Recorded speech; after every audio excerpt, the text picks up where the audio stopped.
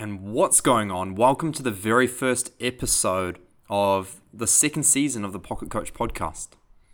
This recording following this piece of audio that I'm doing right now is the most detailed webinar I have ever done on the brain and as to how to find happiness in the brain. So we go into details around what the brain is, what neuroplasticity is, so speaking a little bit about how to create change within the brain and what changes within the brain. And we bust many myths that are around on social media around neuroplasticity.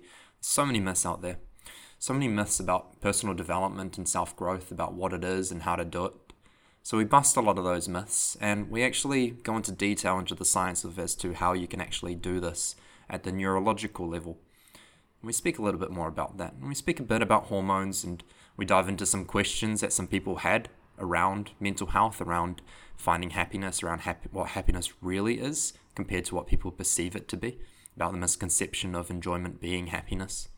And we do touch on a few chemicals, and we go into some details around that so you can learn a little bit of science as well. And of course, we really start to break happiness down as to understanding not just what it is, but how you can allow it and enable it within yourself, even with a very tough mental health issue maybe going on in your life, or various issues, as these are very common. So buckle up, be ready, because it's a long one. I encourage you to take notes for sure, because there is a lot of information in this. So whether you re-listen to it a few times or you listen to it once in the car and then again when you're sitting down, whatever works for you, I'd encourage you to really take in as much as you can here. So without further ado, enjoy. Singing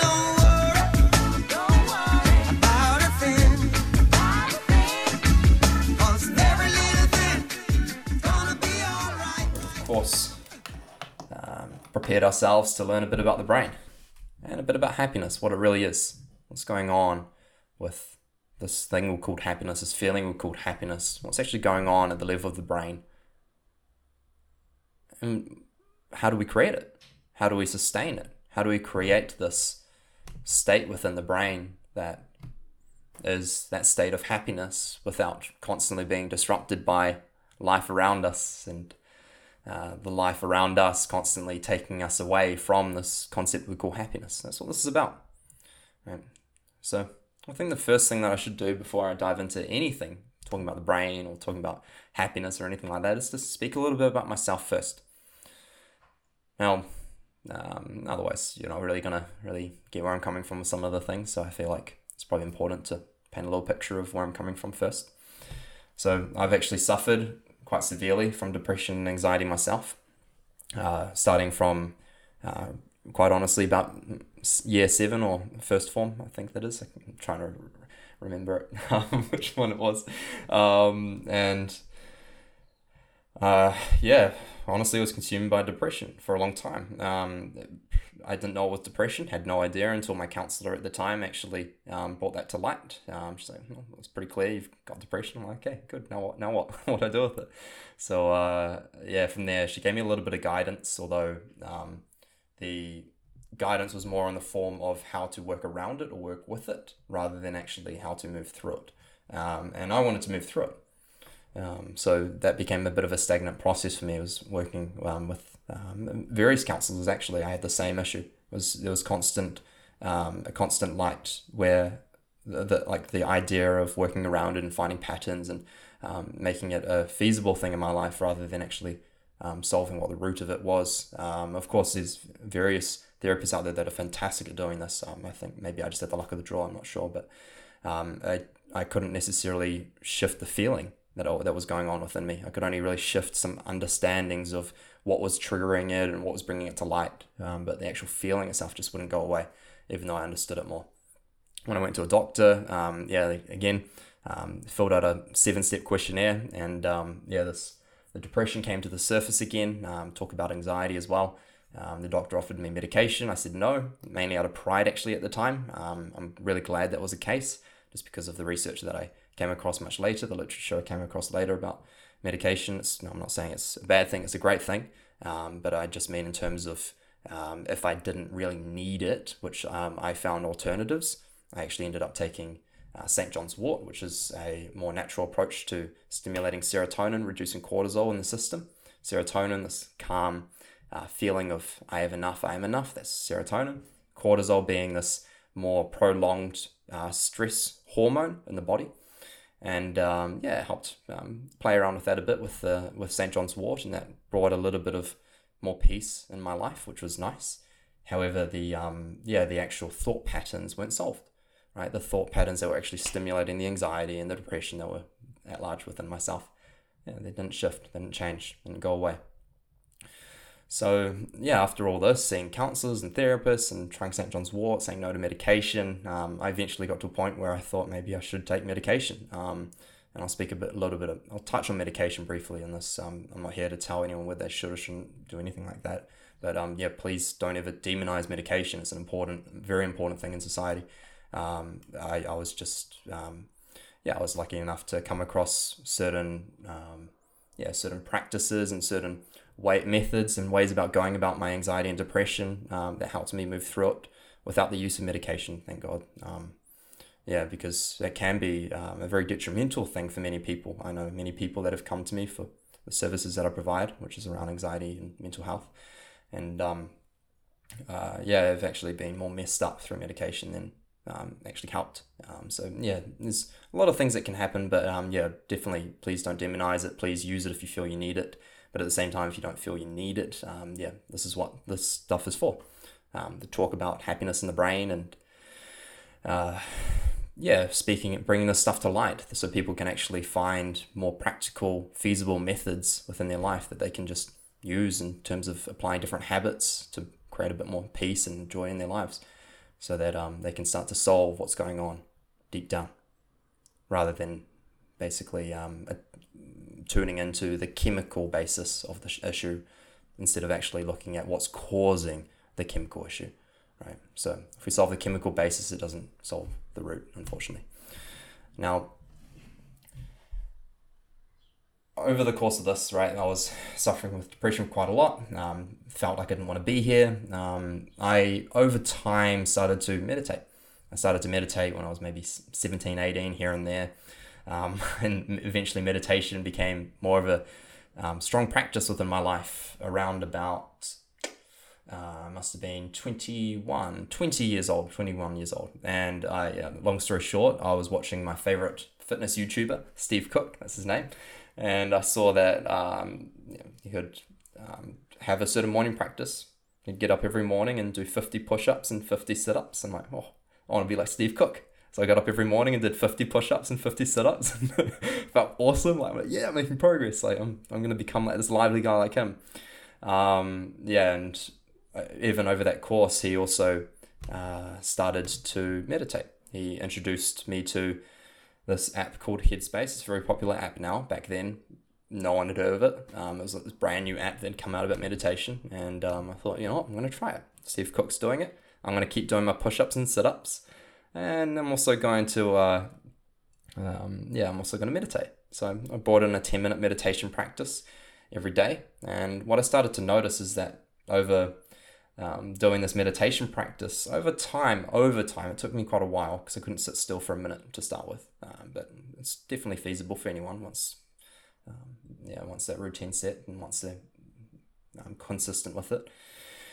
Over time, I started to feel much more calm, interestingly enough. I stopped reacting as much to situations I had previously reacted to, so I knew that some growth was happening. And I noticed that when I didn't meditate on those days, I was more reactive. So I started to realize that there was some sort of difference that was happening at that level. Then something came to the surface more. It was anxiety. I didn't know what this was.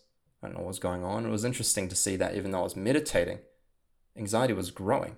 So although my depression spells were becoming less deep and less frequent, they were still deep and frequent, but not as much. And as anxiety rose, as I became a busier guy because I felt motivated to actually put myself out there, I started to create thoughts of not being enough and thoughts of overwhelm and overthinking and all this different stuff because I had more stuff in my life going on because I had the ability to put myself out there rather than just stay in my room all day and watch anime. Love anime, okay, still do. And as anxiety rose, it crippled me. I had many panic attacks, frick, really screwed my life up a lot, honestly. But over time, I had the blessing of, in about 2018, coming across 2 Instagram accounts that quite frankly saved me. And I say saved me not in terms of it resolved it, but in terms of it sent me on the right path. I was so stubborn about the idea of needing to do it myself. Because, why would it be good enough if I had to get someone else's help? I already don't feel good enough. So getting someone else's help will make me feel worse. That's how I felt at the time, genuinely.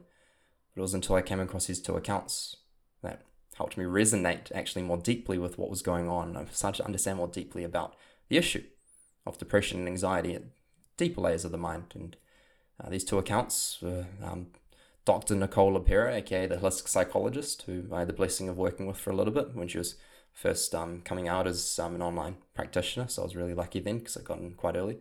And in fact, she's actually my first person that I interviewed on my podcast. So I'll introduce you to that as well, which is great. And then Young Pueblo, which is he's a writer. He's a meditator and a writer. So he writes a lot about his experiences around meditation, about his experiences around depression, and his growth through that. So as I resonated with this stuff, I started to work at more the mindfulness level, not just meditation. Yes, it's an aspect of mindfulness, but I was only acting on meditation as a routine, as a habit. I wasn't meditating for the sake of actually getting to the deep roots of what was going on. I wasn't solving any trauma. I wasn't working through any thought patterns. I was simply meditating for calmness because I wanted to feel calmer, right? I wanted to feel better about myself, but didn't want to work through anything. I was unconscious about that at the time, but that was actually what was going on.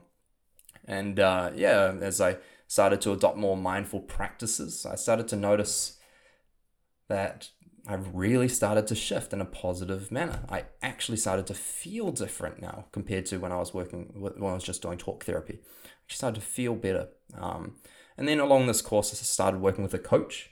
So this was a coach that introduced me to even deeper layers of that. I started to shift my meditation practice to actually going deeper. Eventually I started meditating almost an hour a day, getting really deep. And this was like unguided, just purely going deep into myself. And honestly, most of the depression spells and the anxiety spells started to lift. And this was over a long course of time, right? Over a long course of time. This was over the course of about maybe 2-3 years of doing this work, with not really too much direction aside from the work that I was doing with my coach. But outside of that, very scattered. And I also got the opportunity to go to a retreat with a ex-Buddhist monk from Burma. It was brilliant. That honestly helped me deepen even further. And then, along this course, I then, because of my passion around mental health, because of my own issues, of course, don't want anyone to suffer that way. I mean, anyone that has experienced mental health issues, illnesses in any way, don't you feel the same, right? Why would you want anyone else to feel that way? It's the most sufferable, problematic experience that can happen within. It's a really, really big issue out there. It's a very common issue. I mean, look, we're all here because we want to look for more happiness. I mean, it's more common than we think. It really is. And throughout all this, as I stepped into this more and more, I naturally wanted to try to apply a more proper structure to how I could help people. So I started coaching and moved away from the fitness world that I was in at the time. Good old, I can't even freaking remember the name. It's been that long almost. Headley Fitness. So my last name's Headley. I called it Headley Fitness. And I was doing all this fitness stuff. I was super loud, super quick with everything, never present. And as I transitioned to Coach Keza, I started to apply more of these mindful practices and all this education around. I started studying neuroscience as well, and brought all this stuff together and compiled it and started to make it more feasible for people. And then I've had the opportunity ever since April 2019, of actually doing the deep work with other people in a very structured way. And of course, as I've grown, I've had the opportunity to help others grow as well. And I of course as well co-run alongside these two beautiful humans, Maddie and Libby. They will be presenting a little bit later for a little bit. And we run this group called Thrive. Okay, you can find it on Facebook. You just type in the Thrive Organization, completely free, non-profit. I'm doing sharing circles, and we'll do so much more going forward. And that's also why I do these talks. This isn't to talk about my business. I'll talk about it a little bit later, but it's only for those that feel that they'll benefit. This is actually genuinely to serve society. If I came across this stuff when I was going through anxiety and depression, it would have completely changed things for me. And knowing that, that's what motivates me to do this stuff. So that's a little bit about me. I think it's time to talk about happiness. That's what we're here for. We're here to hear about Kieran. All right, we need to hear about Kieran. You're going to hear that anyway, sorry. So I'd love to actually put this on you now, guys. Okay. Happiness. What is it? How do you define it? What is the feeling of happiness specifically? Genuinely ask yourself that. What actually is it? Some people say family. Some people say drinking a nice cup of green tea. Okay. Some people say anime. Right? Some people say when they're with certain people in their lives, or they're having great conversations, or they're having a lot of food, or when they look good. All right. There's many things that people might say. Some people just might say, "Oh, that fuzzy feeling I get." Right? Some people might say their spouse or their loved one. Yeah. And some people might define it more specifically in terms of actually what the feeling is. So that's what I'm going for here. What the feeling of happiness is. Because within happiness, we've got, love, it feels good. We've got joy, it feels good as well. We've got enjoyment, it feels great. Excitement. Compassion. These are all different. It's all different when we actually get down to the chemical basis. So I'd actually like to ask you what happiness is. So it's not excitement. It's not even joy or enjoyment. Or not even love. It's a completely separate thing on its own. So actually ask yourself what that feeling is. And I'd even like to invite you guys, and this is why I actually wanted to invite you, if you feel comfortable to have your video on, only if you feel comfortable to, you don't have to actually raise your hand if you feel, and this is actually quite important, this isn't going to just benefit you, this is also going to benefit those that are on this call a lot. What do you feel happiness is? Awesome, I love that. Yeah, so, you can't really, I suppose, put a specific definition to what happiness is in terms of the feeling for everyone. But that's why I'm asking you guys and putting it on you guys, because what is it for you? That's what's important. Not what is it for the next person. Right? We say these definitions because it might stimulate something in you, and that's why I encouraged you guys to share. But it's going to be individual in terms of the actual experience. And why is that? Simply because the actual chemical experience and the chemical basis within is always going to be different for every individual. So the actual chemical basis of the reaction that's occurring within is going to be different for everyone when it comes to happiness. So that's why for every single person on here, we might, if I was to put you all in separate rooms, everyone here would absolutely use different words, okay, to describe happiness in terms of the feeling, simply because it's going to be a subtly different experience for everyone, okay. But ultimately, happiness, right? The way I like to say it is an experience that is a natural phenomenon when peace is the basis. So happiness is peace in motion, essentially. Once I'm in a peaceful state and that energy is in motion, happiness is born. Happiness is a natural experience. I'd love you to now actually reflect on moments when you've been really happy. On moments when you've been really, really happy.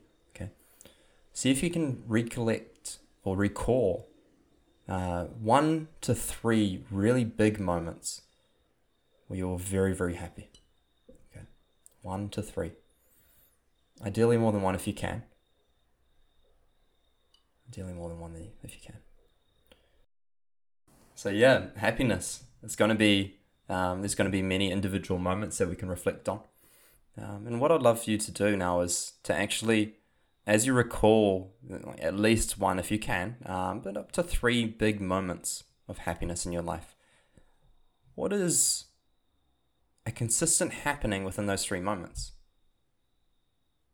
Something that is occurring at the level of the mind that is the same in every single one of those three moments. Not in terms of the feeling, right? We already know the feeling of happiness. What's actually happening in the mind?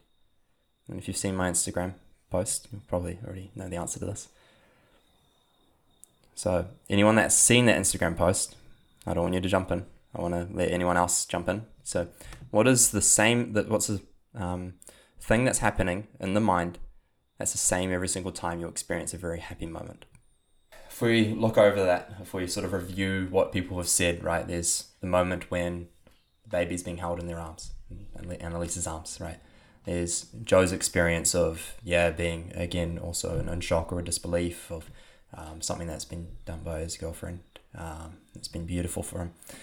There's Amy's experience where, again, surprise, right? That concept of surprise or awe or gratitude. Yeah. So there's many things. Oh, hello. Annalise is a child. Hello. Yeah. So there's many ways that we can define an experience of happiness, right? So we can look at that, and then looking at the underlying thing can be very difficult. But when we really look at, okay, well, what is almost the basis of all of those things? Surprise, contentment, awe, gratitude. What is the basis of those, right? Presence. Complete presence.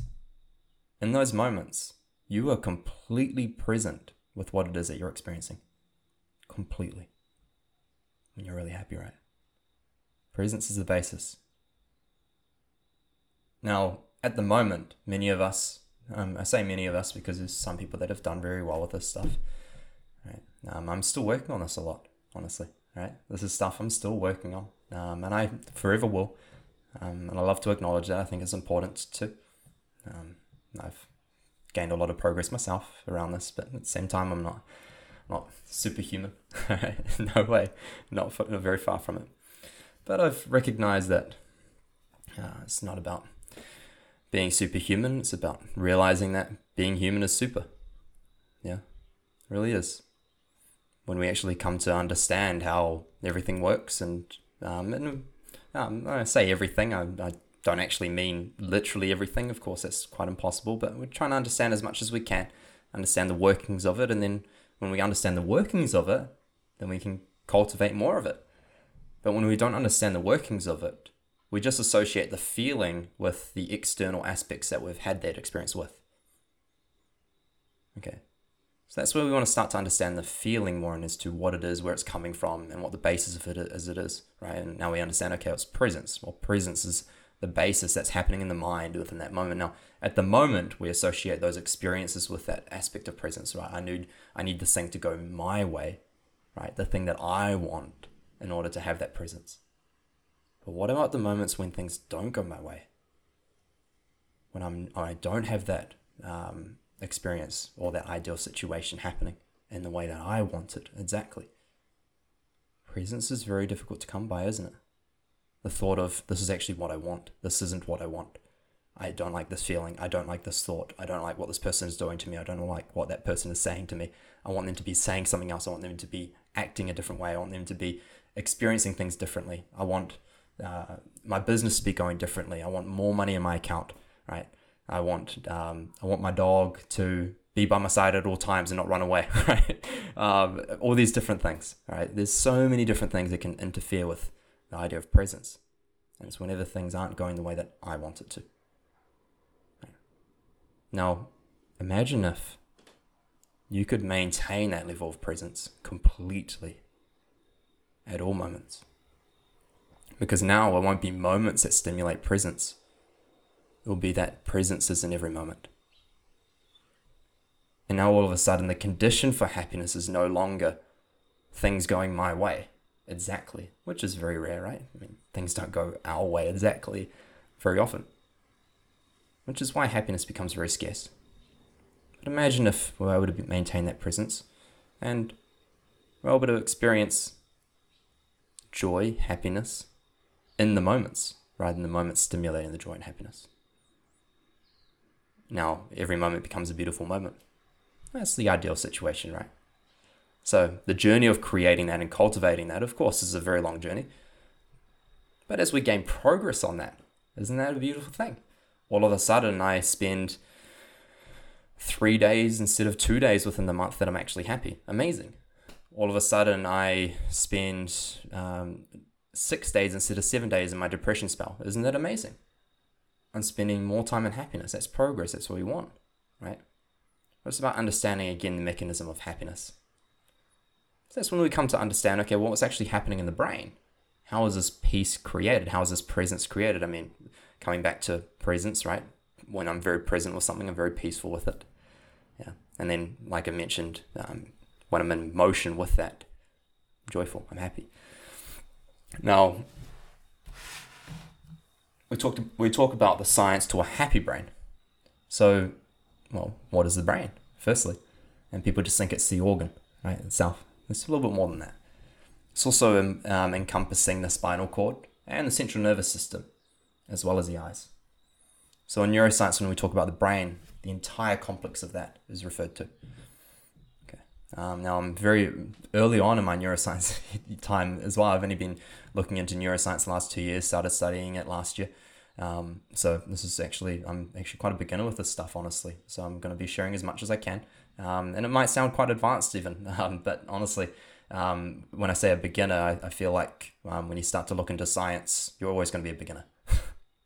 There's just so much out there. It's just everlasting knowledge. And it's a beautiful thing about this journey. So when we talk about the brain and we want to understand how it works. So if we were to really summarize how the brain works in a very simplistic manner, it works in two main ways. Okay. There's one aspect of the brain that we can refer to maybe as the limbic system, which is like your crocodile brain, the monkey brain, right? This animalistic side of the brain, primitive brain. People have many names for it. But it's essentially the part of the brain that wants to keep you alive. All it cares about is survival. That's all it cares about. It will always do more to move away from pain than it will to move towards pleasure. Now, fortunately, yet unfortunately for many, including myself for a long time, okay, we've also got this other part of the brain that is very beautiful, but very complex, because it's a lot more than just about moving away from pain and moving towards pleasure. And about that, pain is the number one thing I want to stay away from, and everything else will come after it. And it's this aspect of the brain we call the cerebral cortex. So within the cerebral cortex, we've got many different areas in the brain. So we've got the neocortex, we've got the frontal lobe, the prefrontal cortex, just all these different aspects that we can talk about. And what they all have in common is this concept of being able to act consciously, quote unquote. Okay, so we have the ability to plan and to then act on those plans. That's what the cerebral cortex is responsible for. Now, some animals actually have a portion of our what we call the neocortex, which is, again, like that ability to plan and then act on plans. Dogs actually have, I think it's, I can't remember the exact number, but it's something like 11% of what a human does in terms of neocortex, not in terms of cerebral, but neo. And what that means is that dogs, yes, can actually plan things and then act on those plans, right? They can genuinely do this. And if that's why there's those dog trainers out there. Horses have this, right? Many other animals have a certain level of a neocortex, but it's nowhere near the size of a human's, nor especially the cerebral cortex, which is the bigger piece of the outer layer of the brain. So we've got this part of the brain that wants to plan, expand, grow, right?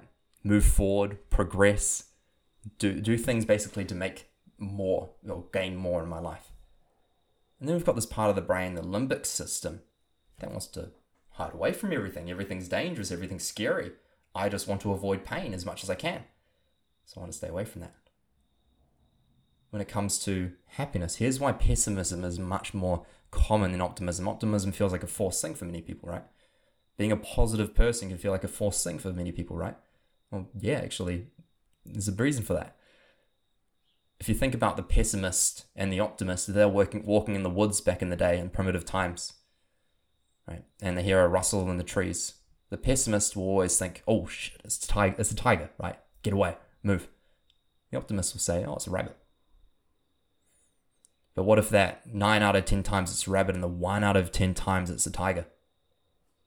The optimist lives. The optimist dies, the pessimist lives, right? You see? So we're designed to be more of a pessimist, actually, in terms of our limbic system, because that keeps us safe. The optimist doesn't live as long back then. But now, our survival is taken care of more, much, much more than any other generation before us. Any other generation, our survival is so much more taken care of. Right? We have way more comforts and conveniences than any other generation. Yet, why are we not happier? In fact, statistics would show that we're even sadder, right? Even more anxious. Why? Because now we're in a situation where this limbic system, quote unquote limbic system, is in constant action, putting the stimulus of pain on everything. Our boss, our relationship, right? Our children, the things around us, our situations. It needs to act. It wants to keep us safe, but there's nothing to really keep us, quote unquote, safe from. I mean, who has actually been stabbed?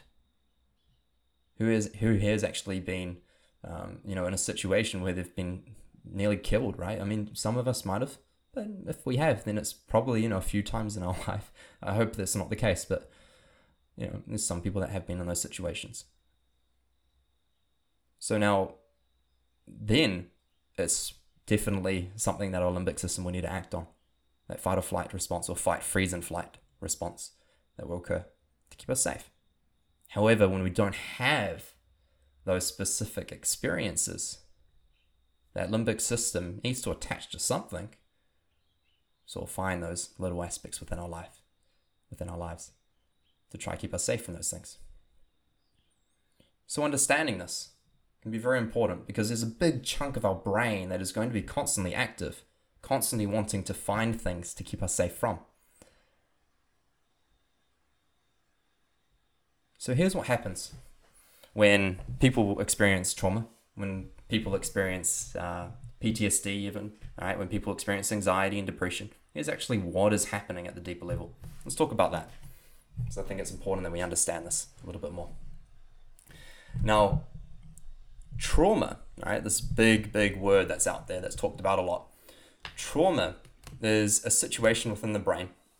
It's created through a pretty straightforward linear structure.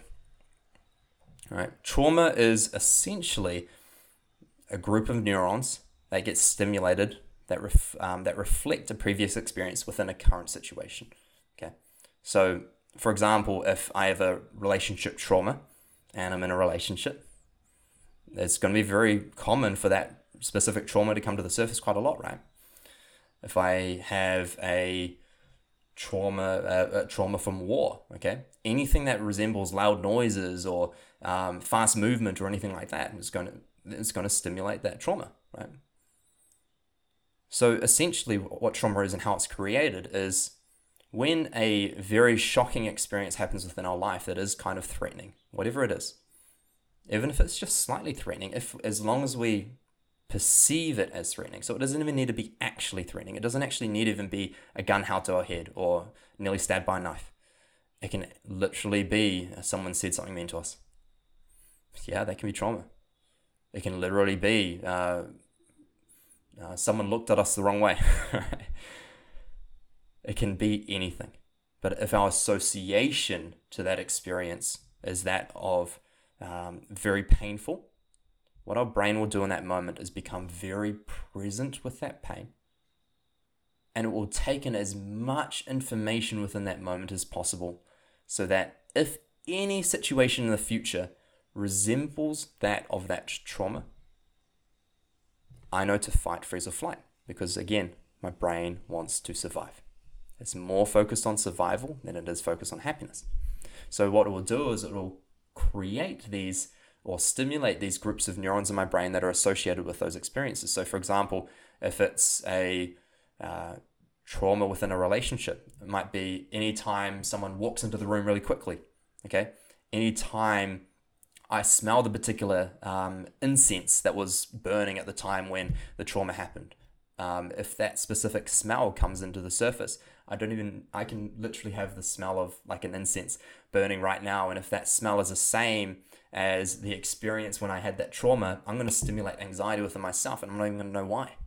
Or randomly, I'm going to start having all these traumatic memories come to the surface. I'm not even going to know why. Like, why am I thinking of these all of a sudden? Because probably at some stage over that course of the day or during the recent moments, an experience resembling something, whether it was a sound, a smell, something you touched even, right? That resembled something of a previous trauma that's been created. Okay. So that's how trauma acts. That's how it responds. Why? Because the brain wants to keep you safe. So it all of a sudden makes you react, and it makes you want to shrink away and hide away. Why? Because that's how we stay safe. If we hide away, if we keep away from the world, there's no actual possibility for physical danger. Unfortunately, right, the brain doesn't know that actually the sadness can lead to more problems, which actually ends up creating these unfortunately suicidal situations for many people. The brain doesn't know it's not wanting that to happen. It's trying to keep us safe. It thinks the best way to keep us safe is to make us act in this way, where we hide away from the world, where we get very anxious and try to move away from everything, right? That's how it knows to keep us safe. So now that we know what's actually happening, okay, now how does that get created?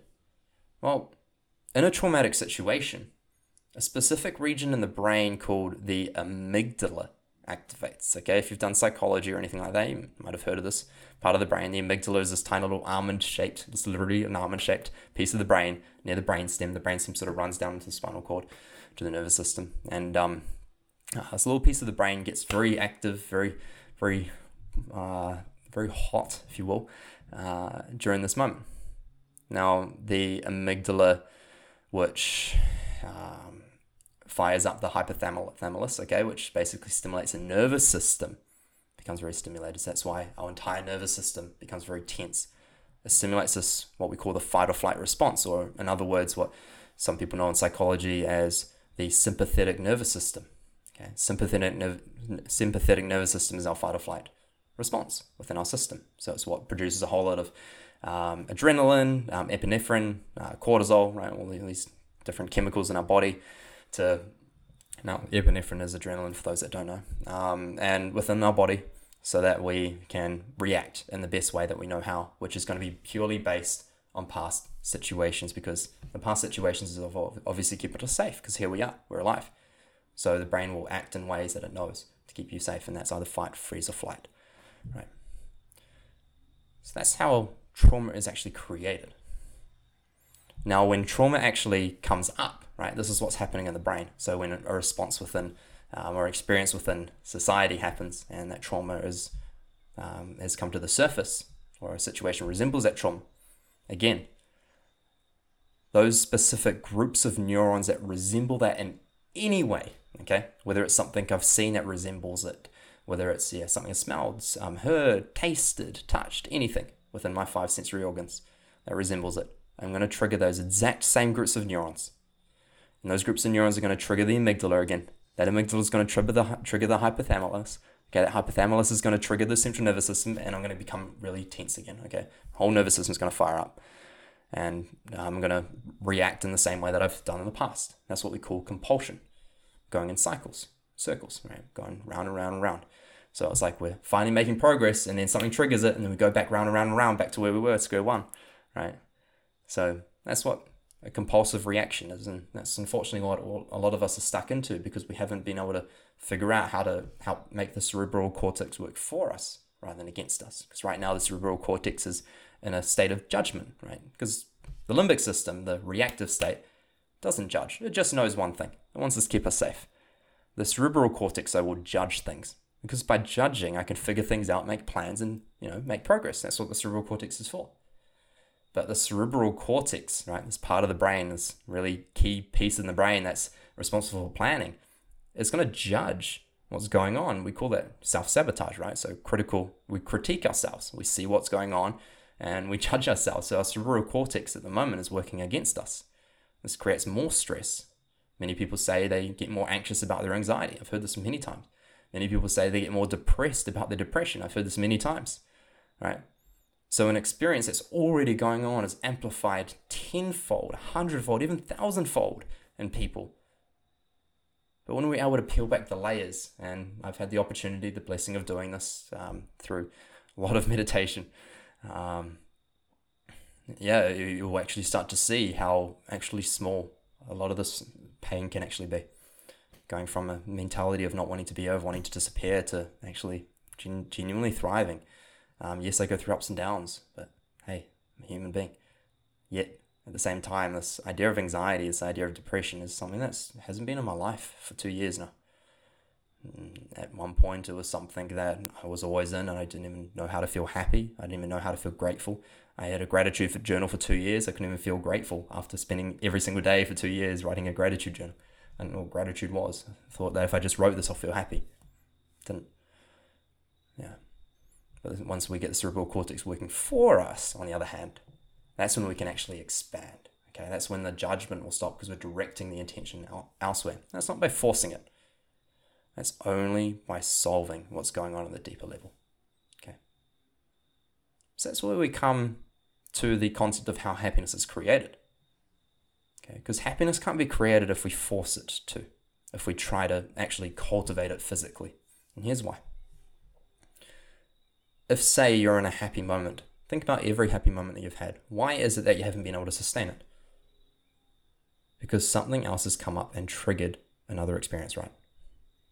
Something else has occurred within your life that's brought you back down, or you've recalled a memory that's again brought you back down and taking you out of that happiness experience.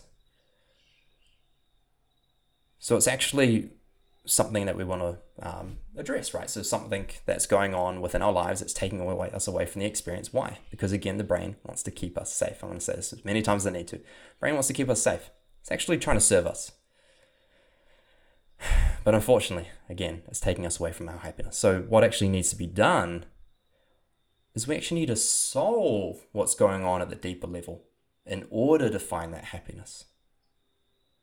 Because if we solve what's going on at the deeper level, then we actually start to have less and less and less things within our lives that take us away from happiness. And then something beautiful happens. We start to feel more peaceful. We start to feel more calm. And we start to feel more present. What does that create? Happiness, right? Now we can be more happy within our situations rather than our situations needing to dictate our happiness. You see?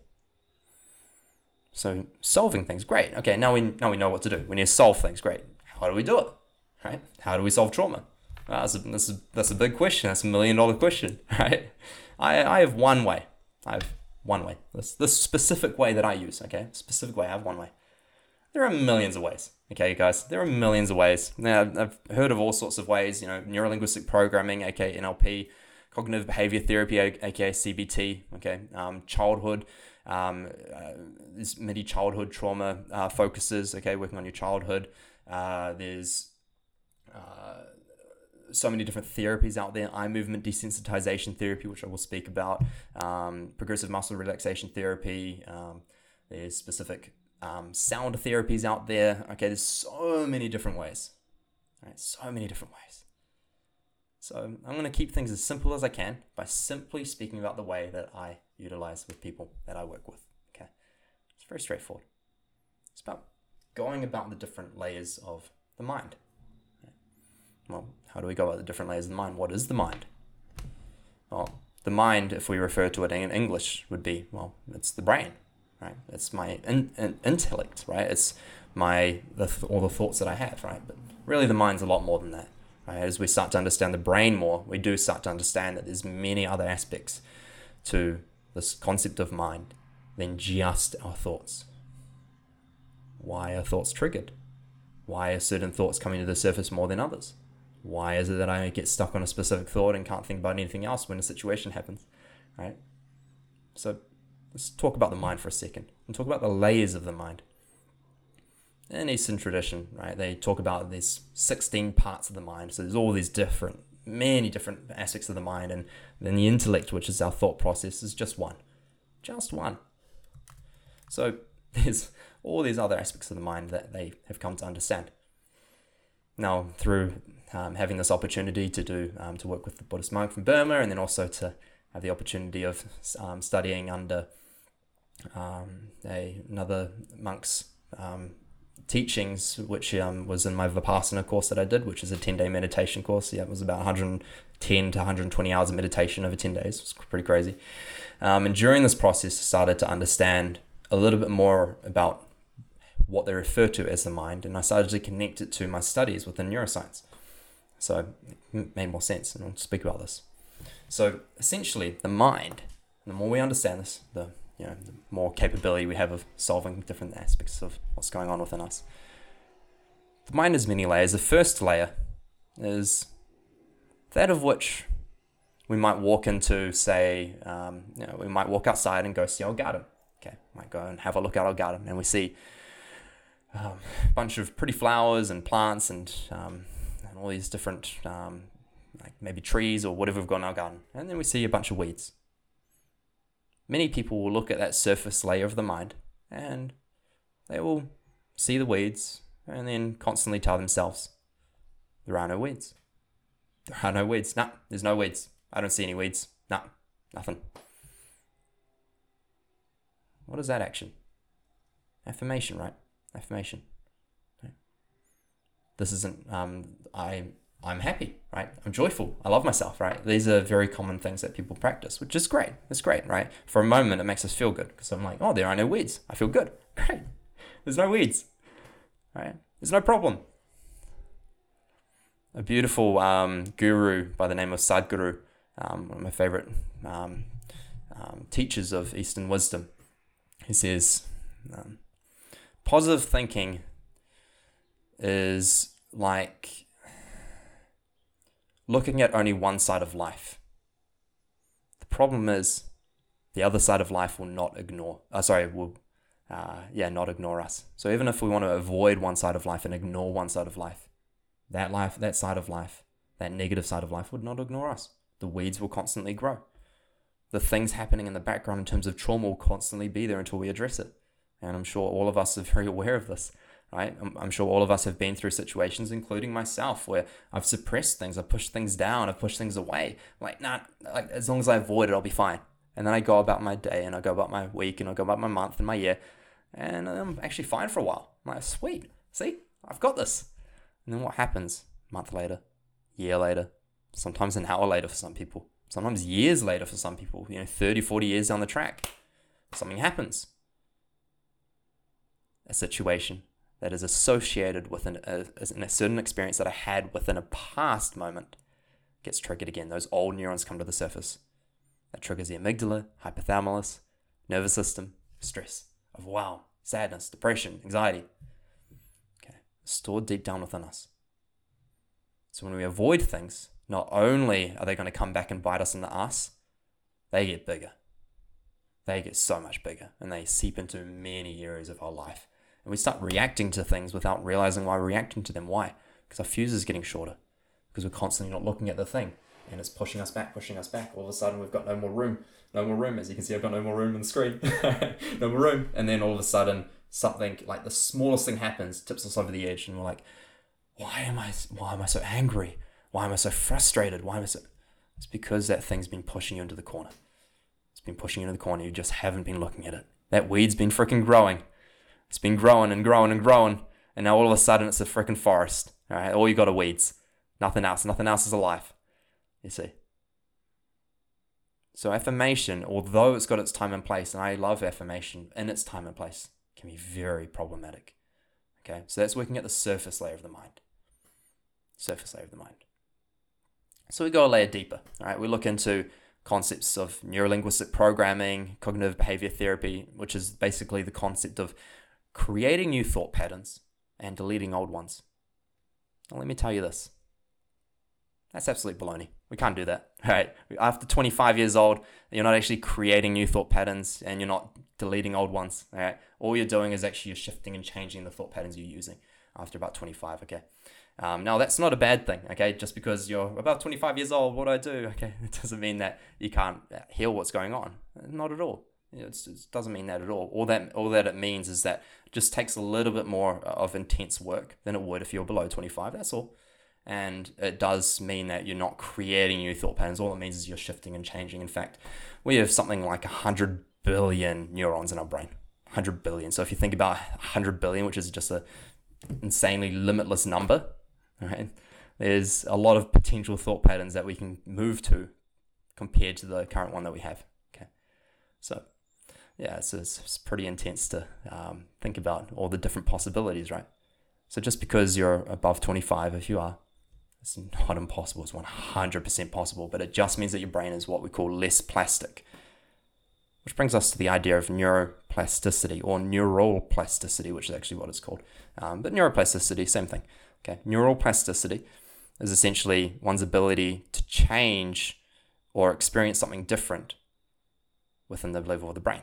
Okay, that's neuroplasticity. So neuroplasticity is very, very fantastic opportunity when we're below the ages of 6 and 7 years old. Okay, below those ages. It's very plastic, right? We want to learn how to speak, how to walk, how to converse, how to go about certain admin within life that we need to go about, that our parents are telling us to do, right? And we're told to do certain things, we're told not to do certain things. So we're learning. Great, right? That's handy for life, for actually surviving in life, but it's not particularly handy for creating happiness, because we're taught how to survive. We're not taught how to actually be happy. We're told to sit down and shut up when we cry. We're told to not express our emotions, right? All these different things that actually cause more problems, right? So that's what's happening up to about 6 or 7 years old. And then up until about 14 or 15, when puberty occurs, we're still actually going through the same process. Now, there's this interesting concept out there saying that, first 6 or 7 years of life are our most important time for learning and for not learning certain traumatic experiences. It's much larger than that. It actually goes on longer than 6 or 7 years. The process actually continues till about 14 or 15 years old, until about puberty. Okay, so we're still actually creating new neurons and deleting old neurons that we don't want. Okay, so we're still going through that process till about 14 or 15. So anything within those first 15 years of our life are going to affect us the most. Okay, the most. And then once we reach about age 25, okay, now because after about age 14 or 15, we're now not creating new neurons. We're not creating new neurons. We're creating new thought patterns because we're stimulating other neurons and all this different stuff that's going on. But now up until 25, we're constantly now deleting neurons, okay, that don't serve us. So if you're below the age of 25, great, you've got this fantastic opportunity. You dive in and you're much more plastic. Okay, quote unquote plastic, or got more opportunity to change than someone that is above 25. But that does not mean that after 25 you cannot. And it's usually about a year or two, sort of give or take from 25. But yeah, it does mean that you can't. It absolutely means you can. It just means that it's not as easy as it was when you were below 25. That is all. So understand that it is possible. It just means that when you come into a place in order to create plasticity, or you're wanting to create this concept of change in the brain where we're now using different thought patterns compared to the ones that we don't want to use, just means that it requires more focus. Okay, so we prime our brain to create focus on the thing that we want to create, and we can create it, and I'll talk about that a little bit later if we get time, but if not, it's okay. I'm trying to congest as much as I can here. We'll go for about another 20 or so minutes. And so that's that layer of the mind of, inserting new thought patterns. In other words, just changing our thought patterns. But yeah, for terms of NLP and CBT, we'll just say that. And this is fantastic, honestly. This is fantastic because now we're being taught how to stimulate these, new pathways. Okay, and we're not, quote unquote, creating, but we're accessing new roads. Okay, that now become highways. So new roads that are, the side road that was there before, and we're taking this highway of fear and reaction and depression and anxiety, and all we're doing was we're now getting off the highway and going onto the little road, right? And after some time, that little road becomes more and more popular, and eventually it becomes a highway as well. Okay, and that highway slowly over time just becomes a little road. It doesn't necessarily get deleted, like I said. Okay, it just means what happens is that thought pattern, that neurons itself, or the groups of neurons themselves, and becoming less and less dominant. So they're becoming less and less active. Okay, so that's what's happening over time. Now, what's going to happen at this level of the mind is we're now starting to understand that there are there are weeds, and I can do something about those weeds. So I'm going to. So I get out my weed hacker and start hacking down all the weeds, right? I start cutting down all those weeds and clearing my garden so my plants can grow. Great. But what happens after some time? The weeds grow back. The roots are still there. And so they continue to come back, and we get out the weed hacker again and continue to maintain the garden. That's great. We're keeping it down, but it doesn't stop it from continually coming back. And after a while, we get, man, there's so much effort. Oh man, I don't know if I can be bothered with that anymore. So what happens? They just grow back again. Right? And this can be the problem when we're working at that layer of the mind, because although we're making progress initially, we don't stop them from growing back. We don't stop them from being triggered later, because what's happening when we're just accessing thought patterns themselves and rather than working at the deeper layer of the mind, which I'll speak about in a moment, right? The actual deeper root of it hasn't been solved, which means that root can be still stimulated in a later event that represents that past situation I experienced, right? When I was very, very little, that I might not even be able to recall. This is where, working through childhood traumas can be quite limiting because we can't recall all of them. Okay. And we're going through this constant process of trying to solve each individual situation that we're coming across, and that's not preventing new weeds from growing, new problematic thought patterns from growing. All that it's doing is it's for a moment giving us some form of peace. Okay. Now again, that's not a bad thing. That's actually an important step. It is, but just know there's so much more that we can go to. Okay, so much more depth that we can go to. And the next layer of the mind is understanding, okay, well, the weeds actually have roots. What if, and I say what if, I actually pulled the root out? What would that require in the mind? What would that require? Well, if we imagine the root of a weed as a sensation that happens within our unconscious mind, as we would refer to it in psychology, okay, in psychology we would say unconscious mind, subconscious mind, and conscious mind. Okay, subconscious mind meaning like all the thought patterns that are going on. The conscious mind meaning the thing that I'm consciously choosing to do, planning to do. Okay, and the unconscious mind, the thing that I don't specifically become aware of very easily, the thing that happens at the deeper layer of the mind, we call the unconscious mind. And that's the sensational experience that we have when something is triggered.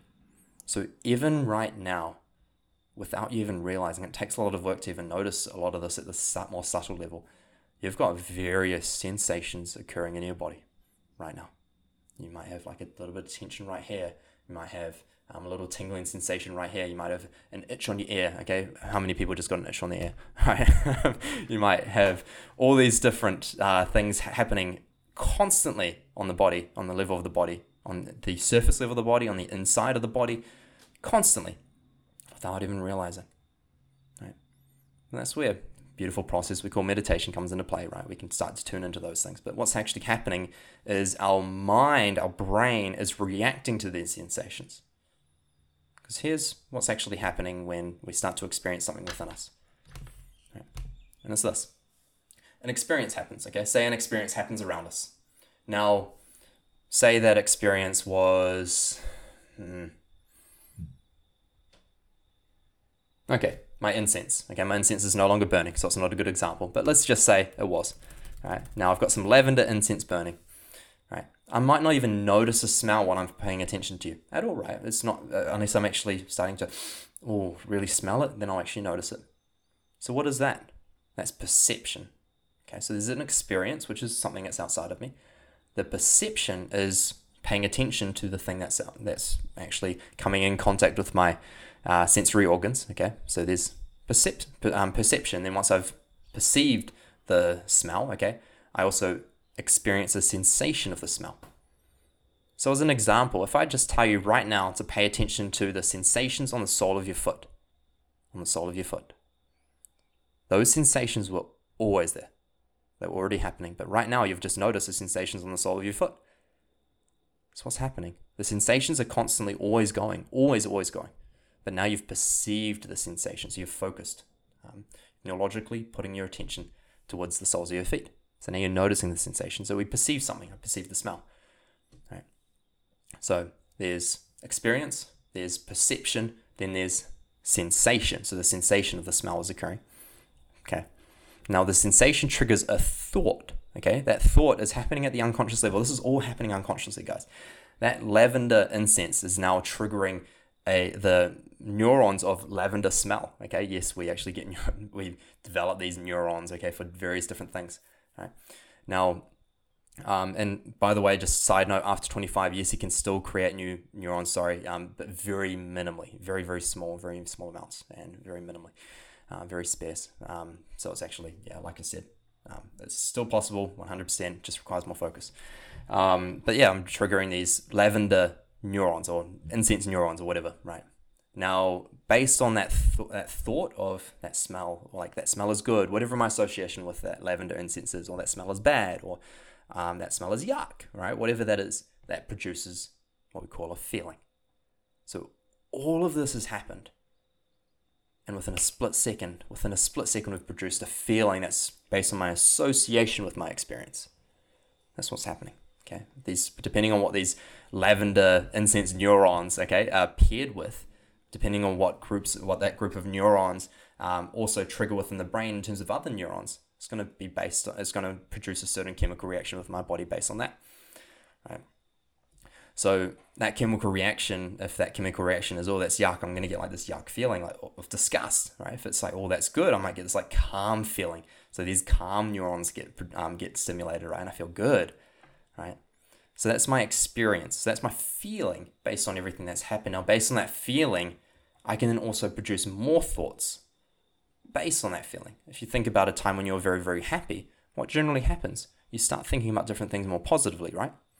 And then when you're very, very sad, what happens? You start thinking about things in a more pessimistic way, right? Why? Because that's your state. That's your experience of what's going on. So it's going to stimulate thoughts in a different way. So all of this is literally happening every single moment of your day. Every single moment. Isn't that overwhelming? That doesn't necessarily mean it's a bad thing. Actually, it's quite a good thing. And what's the best thing about everything that I've just talked about is that no single moment is actually going to change your brain constantly, and your brain's not constantly in change. Okay, this isn't truth. Right, except unless you're in the first few years of your life, up until about 15 years old. Yeah, your brain is probably changing quite a lot, but after about 15 years old, your brain's not changing that much constantly. Okay, it takes a lot of focus on something, or it takes a big experience to happen for something actual change to happen, right? So let's just put that aside for a moment and come back to experience. So within all of this, the lavender incense is going. All right, that's the experience. I've perceived it because I've noticed the smell. I've had the sensation of the smell. I've had triggered specific neurons in my brain, the thoughts. That's triggered a feeling, and then that feeling produces more thoughts. Now I go about my day based on from that state. I'm producing new thoughts. So that's essentially what's happening. And when we go to the deeper layer of our mind, what is the area that I can interfere with that's before the thought? Sensation. So there's the experience, there's the perception, then there's the sensation. So it's the sensation that my thoughts react to. So if I can understand what it is that I react to, I can start to get to the deeper layer of what's going on in the mind. And that's where a beautiful process we call meditation comes into play. Because meditation, right, is basically the journey of going inward. It's a journey of tuning into what's going on within ourselves, right? It's interoception, not extraception. Extraception is that of outside of us. So as we get to the deepest layer of our mind, I'm going to give you a very dry joke, because I think everyone's getting a little bit agitated or sleepy. So this is a great Keza joke I've got for you.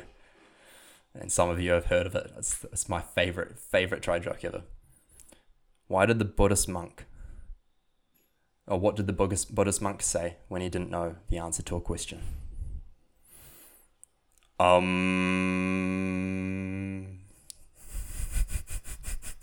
told you it was pretty dry. That's the best Buddhist joke we got. Another goodie. Here we go. All right. Why couldn't the Buddhist monk vacuum underneath the couch? Okay, why couldn't the Buddhist monk vacuum under the couch? Because he lost all his attachments. Get it? All his vacuum attachments. Anyway, enough dry jokes for a moment. Anyway, so we get into the deeper layer of the mind. Okay, we're getting to the sensation level of the mind. All right. Now, once we come to a place where that sensation itself is no longer stimulating what we call the amygdala, the fear region of the brain, now we start to attain what we call peace or calm, or we stop stimulating this reaction experience, right? So now we're getting to a point where if we can actually understand that if it's the sensation that I want to create peace with, not just the thought, it's actually the sensation itself that's occurring, that's leading to the thought. Now it's something that we can start to make progress with. That's when we get to the deeper layer of the mind. The only problem is many people have these overwhelming thoughts. They can't sit with an experience. They can't sit with the sensation because all these thoughts are happening at the surface of the mind. Okay, and that's where NLP and CBT are fantastic because it helps us work through a lot of that stuff. And then we can get to the deeper layer of the mind. So as I said, now we're starting to pull out the roots of the mind. Okay, so if you can reach a point where you experience a sensation in the body, no matter what it is, whether it's a certain feeling or an emotion or a sensation in the body where you really need an itch, and you don't have a reaction to that sensation, that means you're now in a place where you're more equanimous, or in other words, neutral with that. When you're more equanimous and neutral with every experience in your life, you're able to be more present, because now nothing is taking you away from presence. Now we start to actually change the environment of the mind. So we're actually changing the soil that the weeds were growing in, so that now weeds can't even freaking grow in the garden. Isn't that great? Because now once we're in a calmer state, when we're in a more equanimous state, we are now in a state where when a situation happens that should be problematic, we stay calm through it. When we stay calm through it, we now no longer perceive the situation as a problematic situation. If we don't perceive it as a problematic situation, instead it's something that we can solve, so we'll figure it out. That's fine, because I'll be okay. I deep down have this deep knowing that I'm going to be okay. Right? Fantastic. That means now we're no longer going to create these new patterns that create issues in our lives. So that's about creating a change within the environment of the mind. We're changing the soil of the garden so new weeds don't grow. Okay. Now that we understand sort of like the layers of the mind, I think it's important to touch on what are some of the first things that we can start to do in order to actually gain momentum, gain progression around generating this thing we call peace, so that we can generate this thing we call sustainable happiness, unconditional happiness, not conditional happiness. Okay, because conditional happiness, if you want that, you go somewhere else. Okay, it's not here. It's not what we're here for. I'm here to help you to understand this concept of unconditional happiness, which is no shortcut.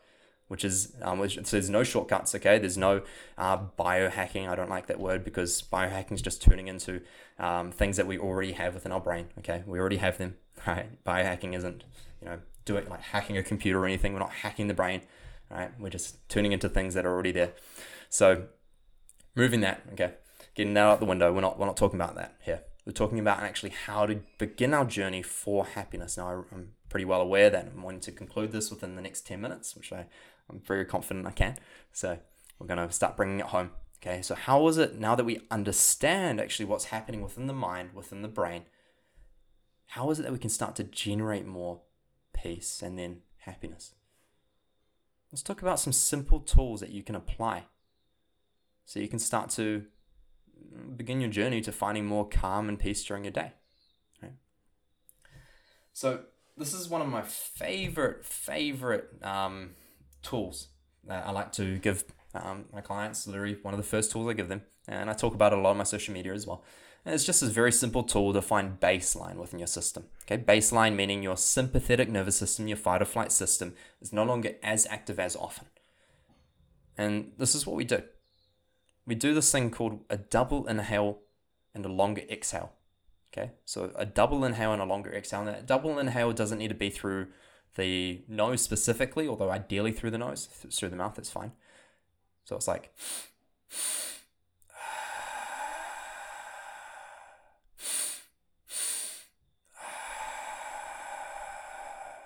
and that's it.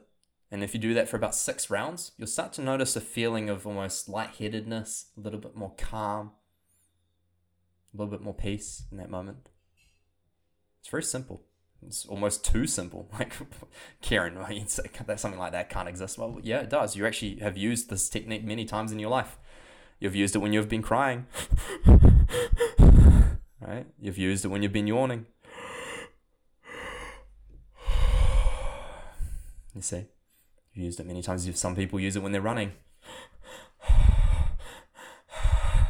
You see, you use it a lot. What if you could consciously use it? You bring yourself back to baseline. What's actually happening on the second inhale, when you inhale the second time through the nose or through the mouth, these sacs in your lungs actually open up more, and it brings carbon dioxide from the bloodstream into those sacs in the lungs.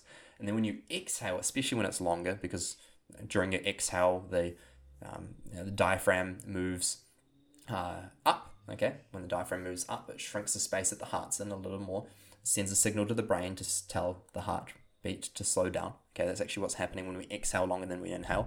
We're actually starting to slow down the heart rate a little more. So when you exhale longer than the inhale, that we get that response within the heart. Okay, it slows down a little bit. And also after the double inhale, we're also dumping more carbon dioxide out than we're actually building up. Okay, which means that what's happening is this equilibrium starting to be created of oxygen to carbon dioxide. So when you actually yawn, what's actually happening is the body's actually trying to get rid of carbon dioxide. It's actually trying to get more oxygen in. It can be produced through an enhanced amount of what we call adenosine, okay, which is a sleep hunger. So when you're sleepy, right, you also start to trigger this. But essentially, when we start to create a more greater stability of oxygen and carbon dioxide within the system, right, our body is more calm. The reason why the body's more calm is because when you start to reduce this ratio, okay, or shift this ratio, we stimulate this nerve called the phrenic nerve, okay? The phrenic nerve acts very quickly, and it stimulates a calm response within the brain, which stimulates our parasympathetic nervous system. Parasympathetic nervous system, so don't worry too much about the names, but it's our rest and digest system, aka the system that is not our fight or flight system, okay? So when we stimulate this, ideally we want to stimulate this more quickly. So the phrenic nerve is a great nerve to utilize, different to the vagus nerve. That's very popular in psychology. The vagus nerve acts very slowly over an hour or two. It doesn't happen very quickly. You get it through food, or you get it through many different things that there are various ways to stimulate the vagus nerve. Essentially, you can look at that up yourself. But essentially, it's a very slow acting nerve. When we want to stimulate for quicker calmness is what's called the phrenic nerve. Okay, gives us more calmness. So when you stimulate this phrenic nerve, what happens is now what we call the amygdala within the brain, the little almond guy sitting at the back of the brain, no longer gets as loud. So what's happening now is we're now stimulating the hypothalamus less, we're stimulating the central nervous system less, so we feel more calm, okay? So you can use this at any time, whether you're in a crazy situation, okay, and you're feeling very stressed, you just go. Sometimes when I'm in a conversation with people, I actually do this a lot without even thinking now, because it's such a, it's just such a subconscious habit now, but I will literally be like this when they're talking. I'll just be nodding my head, like listening intently, but I'll be doing the breath just through my nose. And they don't even need to know I'm doing it. Right? It's the beauty of this breath. You can use it at any point, right? And you just bring a little more calmness into your system. And what you'll find is that you'll weaken those groups of neurons that are programmed to react in a problematic way more so. Therefore, you will feel less overwhelmed over time if you use this technique. Now, just remember, this is a tool or a technique to work at the surface layer of the mind. This isn't going to solve anything. It's just going to help you find a little more calmness during a day so that you can then go and action something that helps. A second, and I'm realizing I'm going to go a little over time. By the way, just apologies. I might go about 5-10 minutes over because I actually really want to get through these tools. The second is called EMDR. I mentioned it earlier. EMDR is eye movement desensitization reprocessing. Okay. Eye movement desensitization reprocessing is essentially the lateral movement of the eye. It's like this. Okay, so you move your eye from one side to the other, one side to the other. It's that simple. Okay. Now, what they found in studies is that when people recalled specific events, so you can't recall just a relationship or just your parents, or just that like collective thing. You need to recall specific experiences. But when you do, and you move the eyes from left to right, you're actually reducing stimulation to the amygdala, again, the almond-shaped piece of the brain that will stimulate fear. So one of the fear regions of the brain Okay. So I mean, we're reducing amount of reactiveness within the situation. Okay. So that when we come across the situation again, because we've already processed a little more of it, feel more calm. Okay. So eye movement desensitization therapy, or reprocessing therapy. Okay. So you can also, to make this more effective, if you go for a walk, say you go for a little walk every morning. I usually get outside every morning. I like to get as much light into my eyes as I can. That's a whole nother thing. Go and look at my most recent podcast episode before this one that I'm going to bring out. You'll hear a little bit more about the importance of this stuff and so much more to it. And basically when you're creating forward movement, when things are passing you by, you also stimulate what we call dopamine. Now, dopamine is the chemical or the neurotransmitter of reward and motivation. Okay, not just reward, but motivation as well. So when I'm making forward progress physically, I'm also seeing things go by. My brain thinks I'm making progress, so therefore I feel like I'm gaining momentum, which is why when we go for a long walk, right, and we come back, we feel a little bit lighter because we're triggering that dopamine, and because likely, right, we're accidentally, without even realizing, we're using EMDR. Interesting, isn't it? We're focusing, recalling on something, right, when we're walking, and we're actually looking like at the things to our left and the things to our right. We start actually utilizing that same reprocessing therapy, right, of EMDR. It's pretty cool. Right? It helps us to process it. It doesn't necessarily mean, again, it doesn't solve it. Remember this. These tools are just great things to start you on the work to finding more peace. Okay.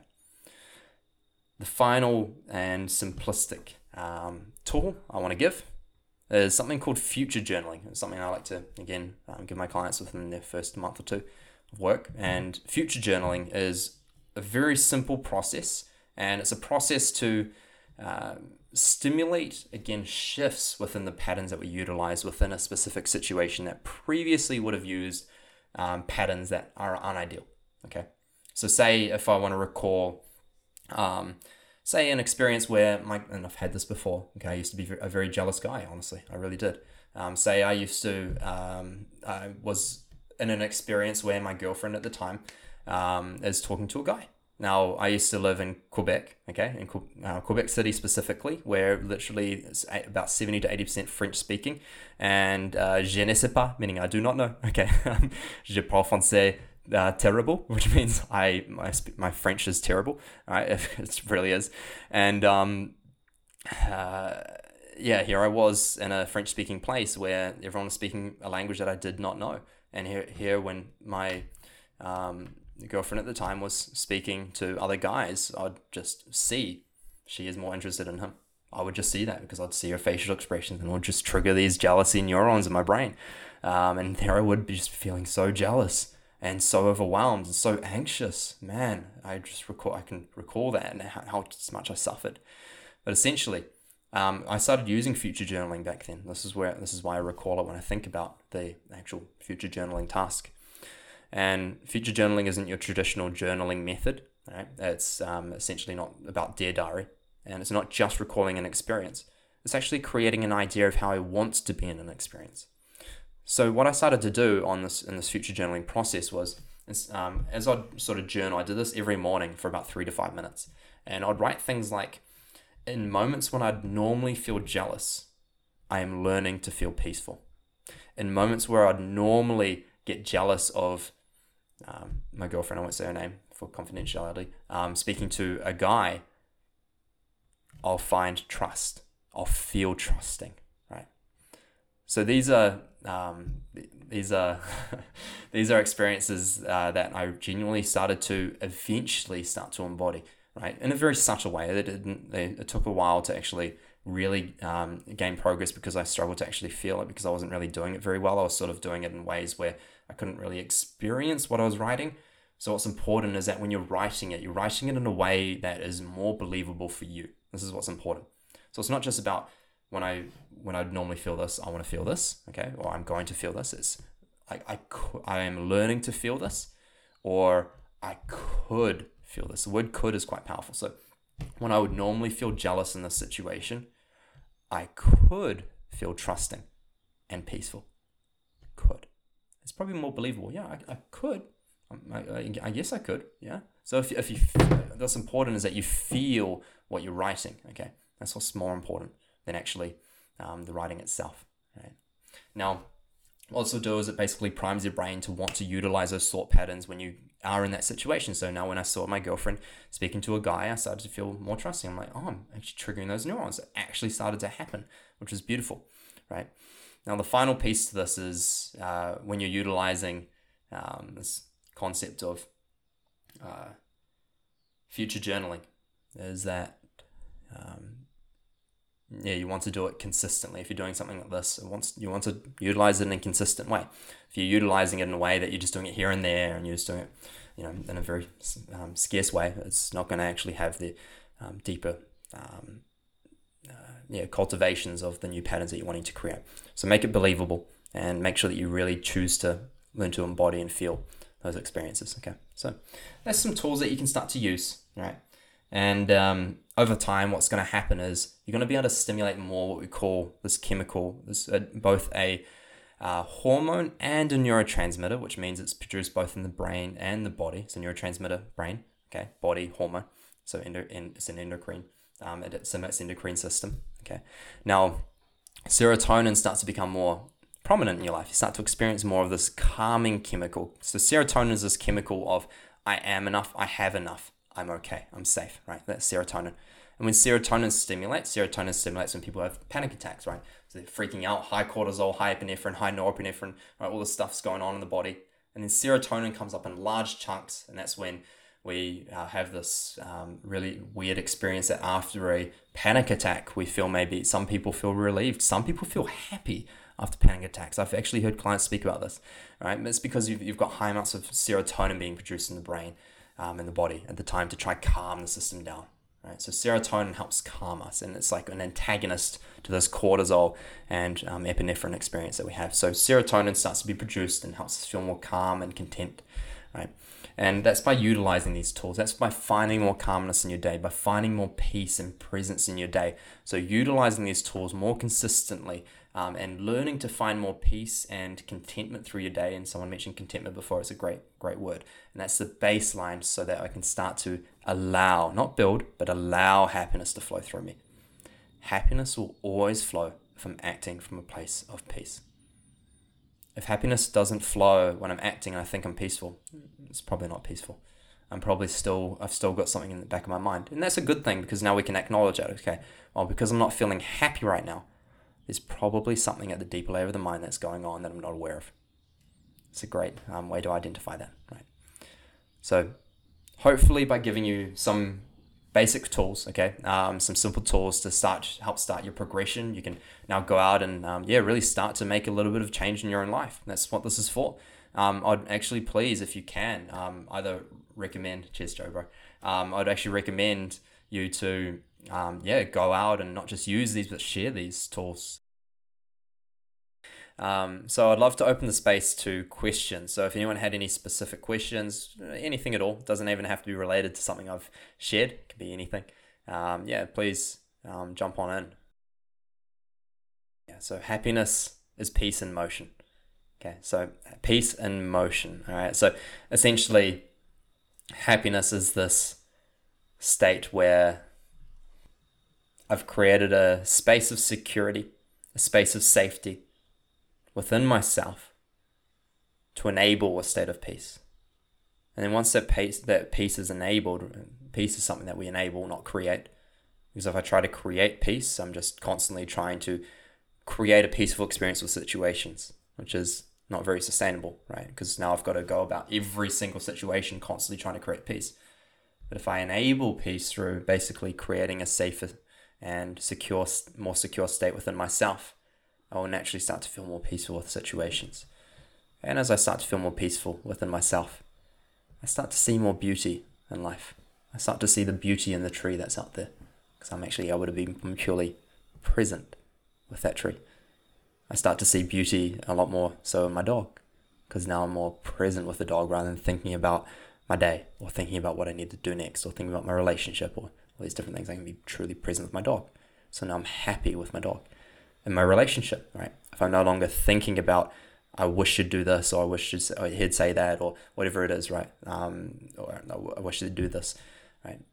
then I'm going to be a lot more present and peaceful with that person, and then I'll be able to have more compassion and happiness within that situation with that person.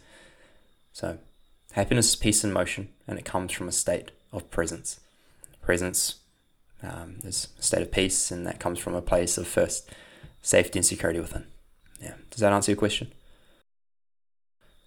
Yeah, calmness. So I can just go through them really quickly, actually, because there's a few others I'd love to share with people, and people might already know of and like to know more about. But we can talk about how they're stimulated, not how they're created, because how they're created, essentially serotonin. I'm just going to fire these, by the way. You can research these, Google these, you can find them very easily. But essentially, serotonin is created through first through tryptophan to 5-HTP, and then serotonin. Okay, so that's how it's created. And then serotonin creates melatonin, which is why when we have more calmness in our life, we get more quality sleep. Okay, simply because the serotonin, the calming chemical, can produce more sleep. Okay, and then dopamine, on the other hand, is L-tyrosine or tyrosine. Okay, tyrosine then produces L-dopa. L-dopa then produces dopamine, and then dopamine then actually produces adrenaline. Interesting enough, adrenaline comes from dopamine. What? Crazy, right? So both norepinephrine and epinephrine. So it means adrenaline in the brain and adrenaline from the adrenal glands, which are just above the kidney. Okay, so that's the chain of what sort of occurs. And then how to stimulate it, on the other hand, is different. Okay, of course, it's not about how it's created, it's about how it's stimulated. So how it's stimulated in terms of serotonin is anything that's going to create a sense of contentment. Anything that's going to create a sense of I am okay, or everything around me is okay. That's going to produce serotonin. So some people like to look at gratitude as a serotonin production activity. And yeah, it stimulates serotonin great. So a gratitude practice is fantastic. Getting into nature is fantastic. Why? Because now everything around me feels a lot more calm. So I feel more calm, you see. So anything that's going to bring a sense of calm or contentment within myself or around me is going to help stimulate this chemical serotonin. Dopamine. Anything where it indicates I'm gaining forward momentum of any sort, okay? Be it I'm walking, be it I'm practicing handstands and I handstand for 5 seconds instead of 4 one day. I get dopamine, right? Dopamine is a dangerous one though, because many people get dopamine through mindless pursuit rather than conscious pursuit. Conscious pursuit is consciously choosing to want to build on something or progress on something that I can actually see the result that I'm gaining. Mindless pursuit is something like Instagram, scrolling, seeing something I like. Oh, I like that. Double tap, right? And then move on. Oh, I like that. Or I get all these likes on my Instagram. I get all these comments on Instagram, right? It feels good. Dopamine. But the problem is there's no actual result apart from the likes and comments. But then obviously it's short term, and now I'm attached to that concept of those certain amount of likes and comments and all that compassion that people are giving me, and then I seek for it more. Why? Because it feels good, right? So dopamine is a problematic situation. It's actually the addictive reason why things like marijuana, which isn't even meant to be addictive, becomes addictive for people. Why? Because it is that dopamine hit. It feels good, right? It's a sense of reward, but it's mindless reward. So what we want to create with dopamine is actually conscious reward. So that's how to stimulate dopamine. Is either forward momentum, where we're progressing with something, or actually physically moving forward. Right, going for a jog or going for a bike ride. Fantastic way to stimulate dopamine more often as well. And it's going to help us feel more empowered or motivated to move forward. So that's dopamine. Oxytocin. This is the love chemical that people talk about, right? There's actually more to this love chemical than just oxytocin. It's not just oxytocin. There's a lot more else out there, but oxytocin is a popular one. So oxytocin is essentially produced by peptide. Okay, it's produced in a way when we have these experiences that indicate love, right? Now, that doesn't necessarily need to mean romantic love. It can be patting our pet, right? When we're with our pet, we experience oxytocin, that sweetness, that's that sweetness experience. Oxytocin is also, we can experience oxytocin when I look at a bird. I'm like, oh, that's such a cool bird, right? I can experience oxytocin when I'm holding hands with someone. When I hug someone, it can be anyone, right? I experience oxytocin when I'm with the person that I love, right? Be a family member or romantic, right? Or friend. Oxytocin. And the final one is endorphins. So endorphins, so these are just the popular ones. There's more out there, but endorphins are sort of like is that feeling of is the residue of a dopaminergic experience. Dopaminergic meaning like anything relating to dopamine. I'm going to have a lot of endorphin release. So that's why when we go for runs, when we do a lot of sport, we do a lot of activity, endorphins, right? Or when we do something exciting, endorphins. Okay. So endorphins and dopamine usually work together. Serotonin and oxytocin usually work together. So when you stimulate serotonin, you definitely actually get a little bit of oxytocin or vice versa. And when you stimulate dopamine, you'll definitely get some endorphins as well. So yeah, hopefully that answers your question a bit. So there's two parts to that question. The first is what's the difference between the gratitude journal and that, and then what about the deep layer of the mind? There's a second, by the sounds of it. Yeah, cool. So the difference is just simply I resonated with the future journaling more. That is it for me. All right. Okay. So gratitude journals are fantastic. Just wasn't for me. I practice gratitude every day, not through a journal personally. Although it's a fantastic thing. But what generally happens is if I don't connect the emotional experience of gratitude to what I'm writing, it's actually not doing anything. It's just stimulating thoughts. But if I want to actually stimulate a gratitude experience, some techniques people can use is the words could or learning to. So for example, I am learning to feel grateful for my family. I could feel grateful for my family, right? So going through the gratitude in that way is quite powerful. Another way for people to do it might be playing some music. That's really nice.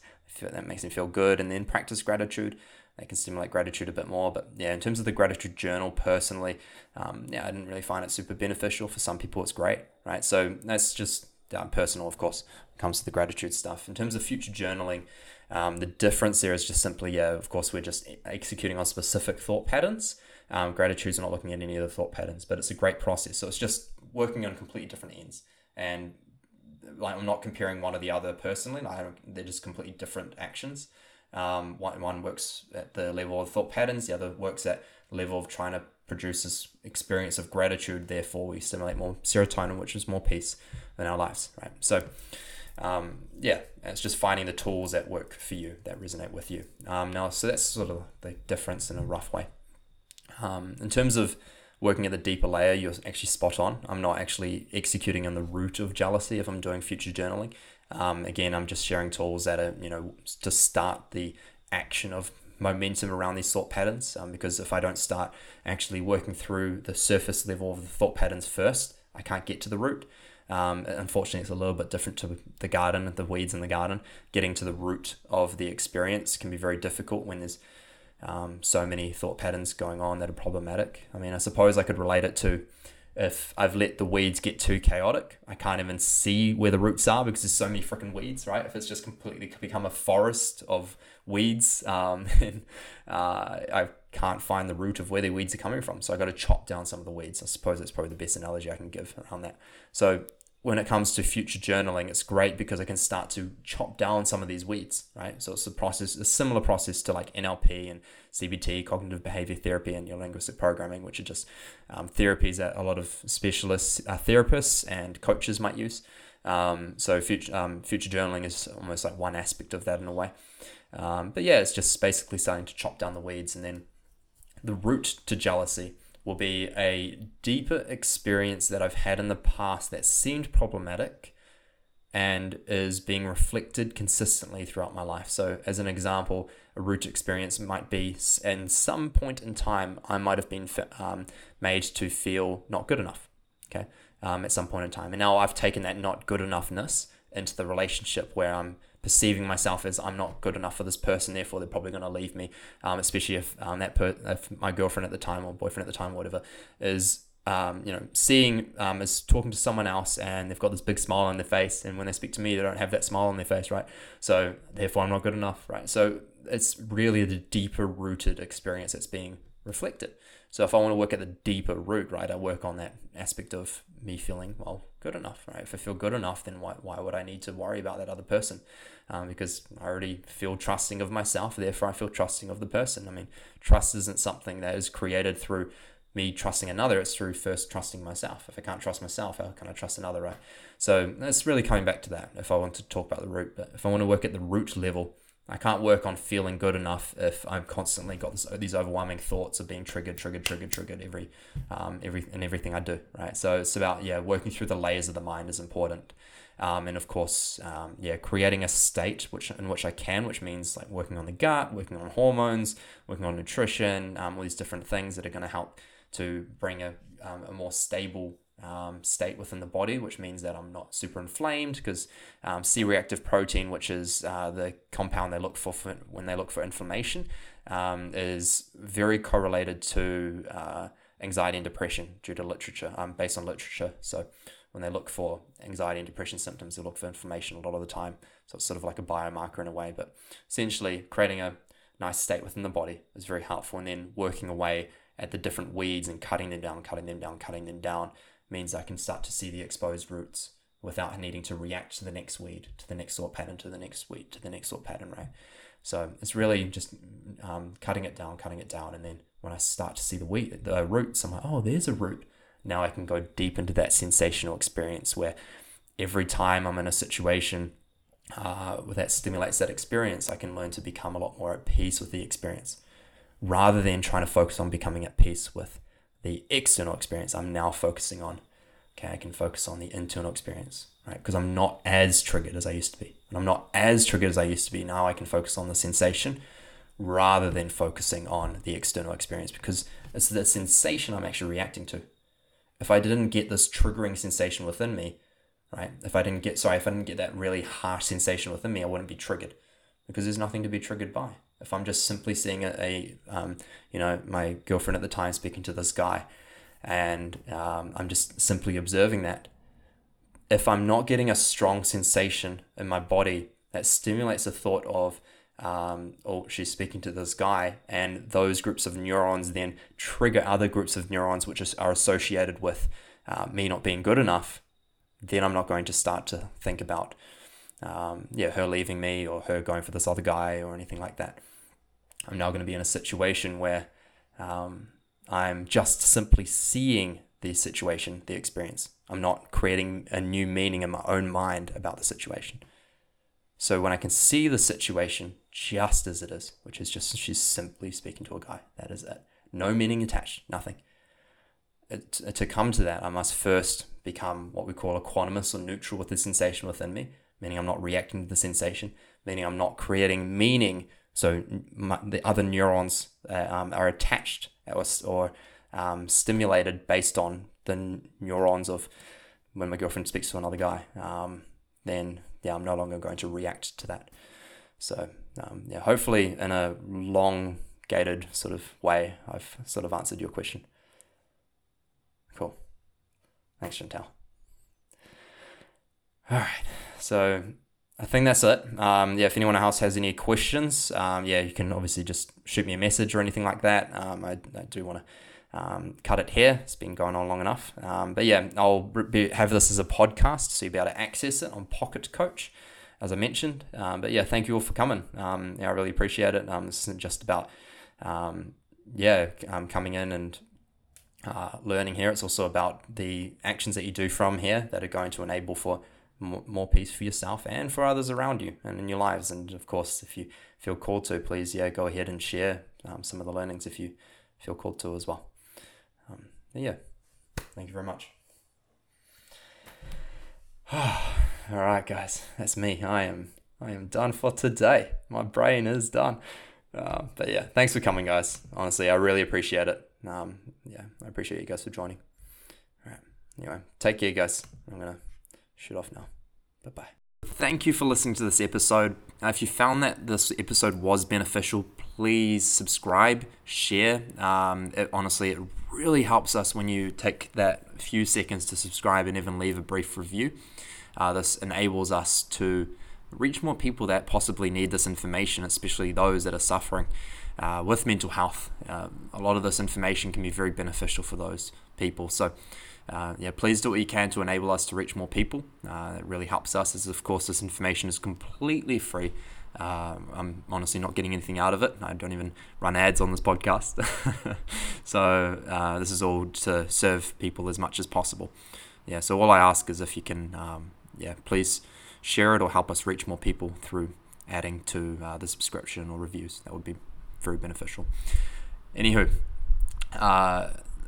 Also want to give you the heads up that you can find me on Instagram under Coach Keza, Coach Keza, K-E-Z-Z-A, excuse my New Zealand accent.